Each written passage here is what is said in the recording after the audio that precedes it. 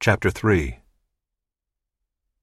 For this reason I, Paul, a prisoner for Christ Jesus on behalf of you Gentiles,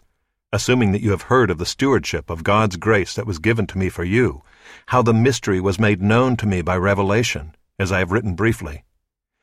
When you read this, you can perceive my insight into the mystery of Christ, which was not made known to the sons of men in other generations, as it has now been revealed to his holy apostles and prophets by the Spirit. This mystery is that the Gentiles are fellow heirs,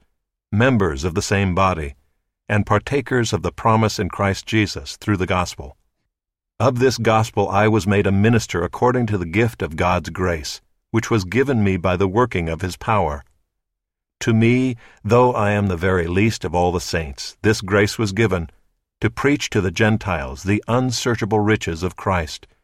and to bring to light for everyone what is the plan of the mystery hidden for ages in God who created all things, so that through the church the manifold wisdom of God might now be made known to the rulers and authorities in the heavenly places. This was according to the eternal purpose that he has realized in Christ Jesus our Lord, in whom we have boldness and access with confidence through our faith in him. So I ask you not to lose heart over what I am suffering for you, which is your glory. For this reason I bow my knees before the Father, from whom every family in heaven and on earth is named, that according to the riches of his glory he may grant you to be strengthened with power through his Spirit in your inner being, so that Christ may dwell in your hearts through faith,